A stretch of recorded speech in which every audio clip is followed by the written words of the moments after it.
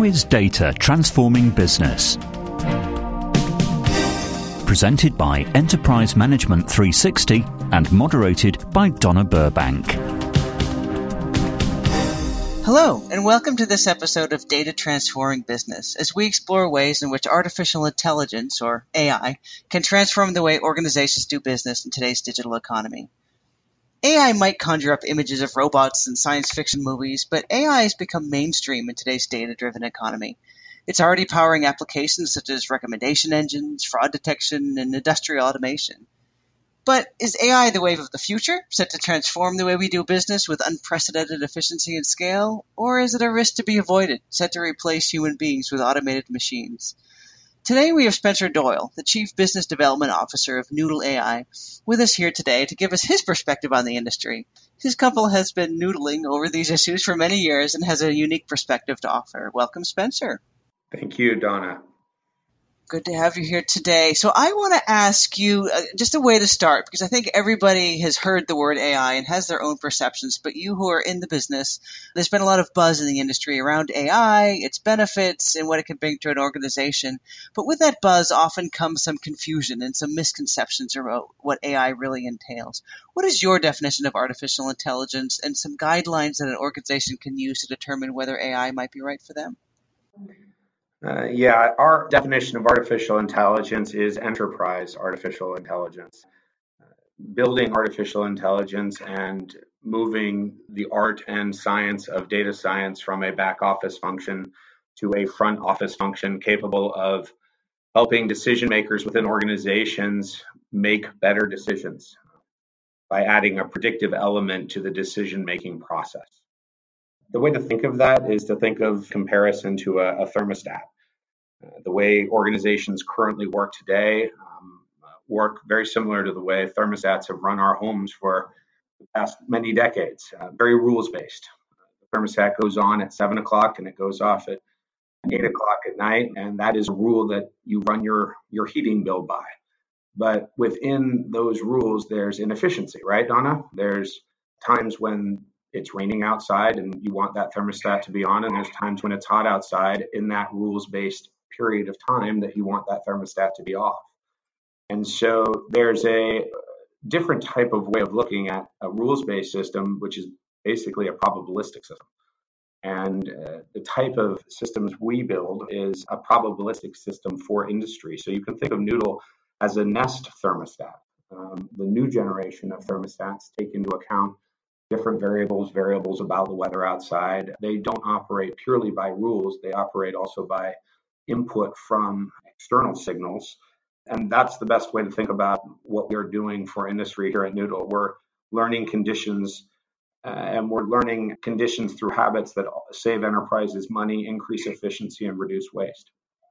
I think that's a great example, especially as everyone has a smart device in their home. And I think you bring up a good point that I know myself, I have a programmable thermostat, and I keep thinking I'm going to be cold in the middle of the night, and I keep waking up hot. And sometimes the technology can tell us things that we don't see ourselves. They can detect those patterns. So, yeah, I think that's a great analogy. I think especially as smart homes are something that everybody is starting to have. But even though everybody, I think, is excited, many people are excited about AI, I think there's also some mixed emotions when it comes to AI, especially as it comes to the human side of technology. People, maybe rightly so, conjure up images of robots taking over the jobs of living, breathing human beings. But I think others, and more visionaries in the industry, think of a more utopian image of the world with augmented intelligence that can make your job easier and free from the mundane tasks we don't want to do, like getting up and shutting off my thermostat. So where do you stand on that sort of wide spectrum? Is it something that can help our lives? Is it something we should be afraid of? Where do you think is a realistic assessment of that? At Noodle AI, we look at it as opportunity and not threat. I think we believe that without this type of technology, we cannot take advantage of the opportunity to amass this and make sense of the amount of data that our population is generating about the activity we have in our life, and organizing this world in a way that makes efficient use of our global resources. We look at it here as a planet that is moving towards 10 billion people. A planet that we need to make radically more efficient. And we also look at the world as a world that has become far more interconnected and complex. And in that complexity, some of the decisions that need to be made have gone past the capability of a human being able to assimilate or correlate all of the necessary data points needed to make an accurate decision. And so that's how we think of these systems. We think of these systems as being able to help a human being assimilate more information than ever before possible at the point of time that the decision needs to be made. And therefore, that decision is more accurate, and therefore efficiencies are achieved. And the practical application of that becomes a world without waste, or a supply chain that isn't over buffered on its inventory stocks, leading to more warehouses that need to be built, leading to more CO2 that needs to be drained from the environment. So we see it all as one interconnected web where, without using artificial intelligence, we will actually drive inefficiency and waste into the world, whereas using this type of technology, we will be empowered to make the right decisions so that we can grow, we can prosper, but we can also do it without damaging the global environment. That's an excellent way of thinking about it. I think, especially as you're thinking of manufacturing and the industry, I don't think anyone questions that we would sew our clothes by hand in a massive scale. But now that we're in the information age, you're right. We can't even begin to process the amount of information we could be using. And that's a perfect example of sort of automating information, right? So one of the examples I hear a lot about, and I'd love your opinion, is this idea of the industrial internet and Internet of Things, where there's a lot of research and interest, partly because of the point you just brought up, that idea of cost savings. I loved your take on sort of the savings of CO2 emissions and really sort of helping the environment with that. Do you have any other examples you want to share of how you can use AI in this industrial and manufacturing space? Yes, we'd love to share our examples because they're exciting projects to be working on.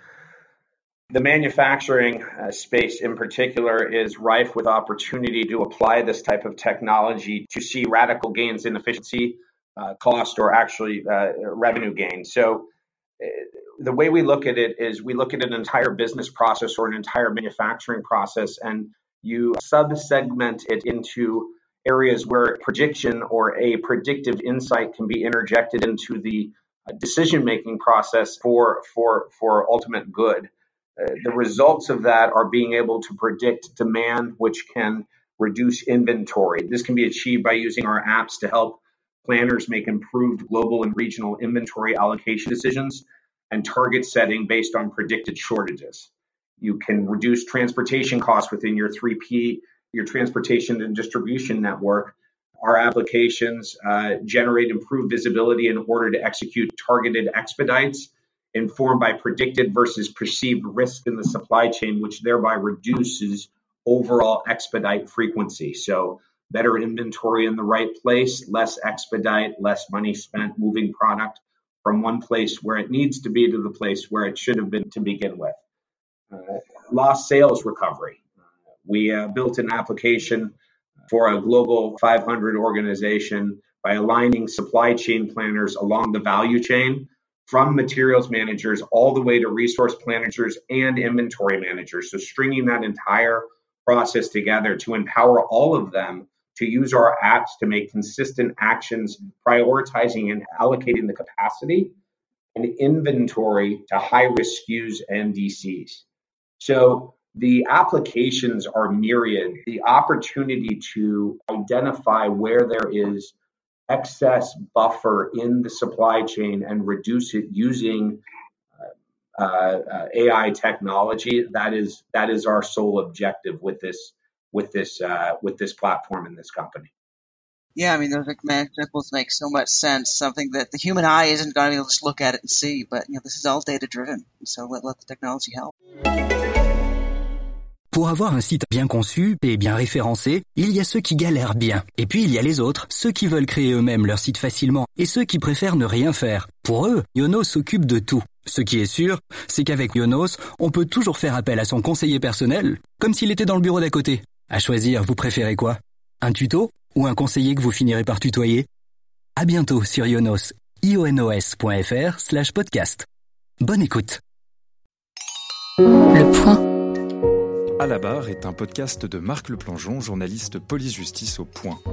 On considère aujourd'hui qu'ils ont fait l'histoire. Ils, un ensemble d'hommes et de femmes dont le procès retentissant a déclenché un débat de société. Madame, monsieur, merci de vous avancer à la barre. Vous pouvez écouter À la barre et tous les podcasts proposés par Le Point sur Apple Podcasts, Google Podcasts, Deezer, Spotify ou sur votre application de podcast préférée. So those are some great examples from industry, and I think the good news of AI, for good or bad, I guess, is that so many of us are sort of accustomed to AI type technologies in our life through Siri and Alexa, and these become positively addicting, right? Because they're just so efficient and they do make our lives easier. So I think people can, even folks that may not be able to understand supply chain can sort of understand the idea. But I guess the negative is this is an emerging technology, and a lot of us have run into examples where we get kind of a funny response from Siri. Or, I was lost once trying to find an Indian restaurant near my house, and I said, Siri, find Kathmandu, and she responded in 12,000 miles. She was trying to send me to Kathmandu, the city. And so I think we all have some of those funny examples as the systems sort of get trained. And I'm sure a lot of the listeners would love to hear it from the expert. When this happens, what piece has gone wrong? Is it that there isn't enough of a data set? Is the underlying data quality bad? Is it a bad algorithm, user error? I mean, how might this apply to industry? Any thoughts from you of when we get these mistakes? Are there really mistakes, or what's behind that? Well, Donna, I think the answer to that is that I'm happy to say that I think humans are still ahead of the machines in this great race, and that we are training these AI to be more like us with the hope that they can ultimately help and make our jobs easier, our lives easier, our planet easier and more efficient. That being said, what's gone wrong? Sometimes it is a lack of training data. That is certainly the case. But the way I think about this more when these things happen is we're transitioning from a world where we are rules-based to a world where the machines are guessing at probability and trying to get to a point of probability that seems almost artificial. Where how could that machine possibly have known that? When I'm leaving my house and Siri tells me it's going to be 35 minutes to work, Apple didn't ask my permission to start sending me that. AI just started happening for me. And quite frankly, it was a pleasant, nice surprise. It surprised me that it was able to understand that. And does it get it wrong a lot? Yes. But is it transparent enough that it doesn't add more value than it detracts from my life? And the answer at this point in time is yes. So to the extent that AI makes things more efficient, makes things more valuable, even when it's getting it wrong, the best AI is constantly improving, constantly learning, and getting it right more often than it gets it wrong. And more importantly, it's transparent. It sits behind the scenes and it augments our lives without interfering with our lives. And I think that as human beings and as we all learn to get more comfortable with an AI that is guessing at what's good for us versus an AI that's been rules-based and told what is good for us, and as these systems get to know us better and know our preferences better and become more intelligent and more interconnected, I think you will find a transition in the experience of using AI that will move from what feels like right now a little bit of a probabilistic, I'll use the term, just kind of sometimes guessing, to something that feels almost artificially rules-based, almost like, how did it possibly know? How did the AI possibly know that about me? Because it seems like it knew that. It wasn't guessing, it actually knew that. And that's, I think, the part where we all say, wow, that felt like it was artificial intelligence. It felt strangely intelligent. And I think you bring up a good point that there's still people in this process. People wrote the algorithms, and I think people also need to, you brought up a good point as well, of know how to interpret the results. It is not magic, right? It knew that you were driving to work and you could get your GPS signals. And I think that's a wise thing for people to think of. How can it get the data, and do we know? And what more data sets could you feed it to make it more helpful? People need to learn how to interact with these new technologies as well. And I think a lot of people listening probably, they've joined this podcast because they are excited about the opportunities for AI. And I think it's an honest question from a lot of people saying, do they have the capabilities now to start? Is this something that just the large organizations can do, things like Google? Or do you think there's an entry port for smaller companies to get their foot in the door with things like AI? What do you think? Really why we founded Noodle AI to begin with was to help organizations who may not have been founded in today's day and age with the idea that they would run their business on a platform of machine learning models, help make that transition from that old world to the new world. And Noodle AI was founded with the idea that we needed to provide a platform and a service that would allow data science to move from the back office to a front office application, meaning that for too many years, the art and science of data science has sat between data scientists sitting on laptops working on individual projects that aren't connected with the enterprise and feeding that information to a small group of executives who would interpret and attempt to operationalize those insights. And building a set of technology, a platform, and a delivery capability to productionalize data science in a way that you would productionalize in the way we have productionalized HR systems and finance systems. Why can't the insight from a machine learning model be used to help hundreds of decision makers make decisions? Why is it just a back office, single executive type of experience? When the power of it is so profound, it should be being used by every decision maker every day that the business is operating. So the business was founded with the idea that we can not only use these corporate data assets that are currently sitting in ERP systems and systems of record and data warehouses, all of this great data inside an organization that is ready to be used for training purposes for machine learning models, combined with external data sets that can inform the models and help the models' predictive accuracy, build a platform, a set of technology that will help companies transform from a rules-based set of decision-making to a probabilistic set of decision-making and help companies make that transition that didn't necessarily start off with the luxury of understanding that this is where it was going to be going.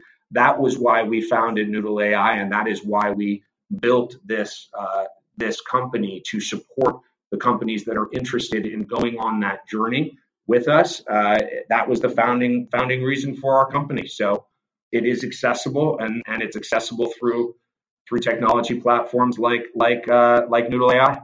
So I'd be curious a little more what that looks like, because I think people are getting their heads around things like scalability through the cloud, whereas they can now host the data sets, at the scale that Amazon can, because I think those capabilities. But what you're offering, just to be clear, you actually have some teams of data scientists that can augment their team. So it's not only just the data, but it's a whole platform of writing the algorithms and working with them to make it fit, right?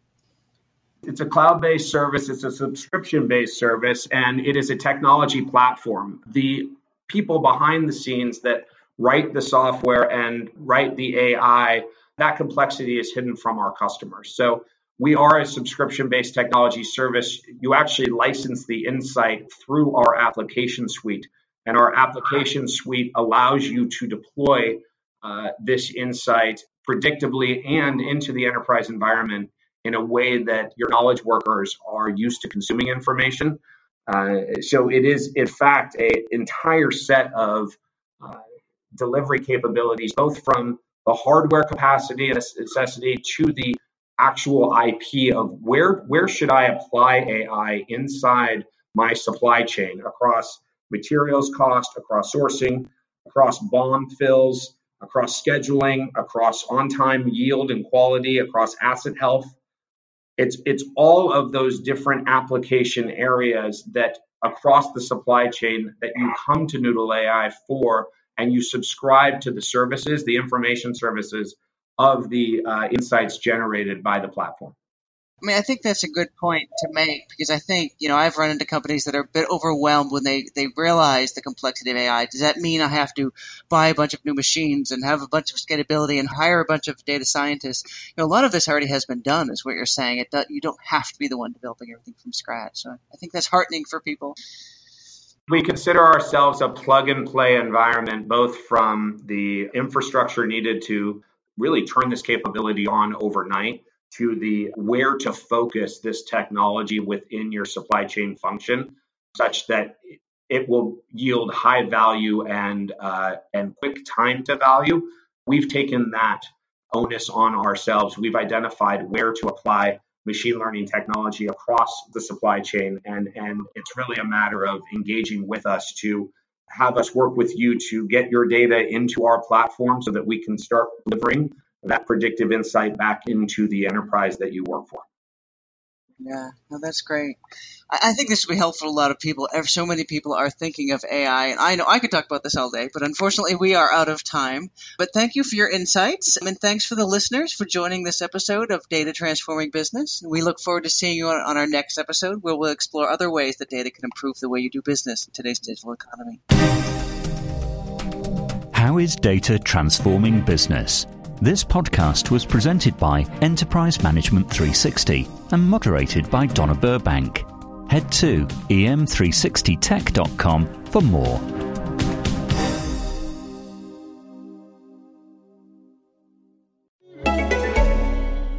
Pour avoir un site bien conçu et bien référencé, il y a ceux qui galèrent bien. Et puis il y a les autres, ceux qui veulent créer eux-mêmes leur site facilement et ceux qui préfèrent ne rien faire. Pour eux, Yonos s'occupe de tout. Ce qui est sûr, c'est qu'avec Yonos, on peut toujours faire appel à son conseiller personnel, comme s'il était dans le bureau d'à côté. À choisir, vous préférez quoi?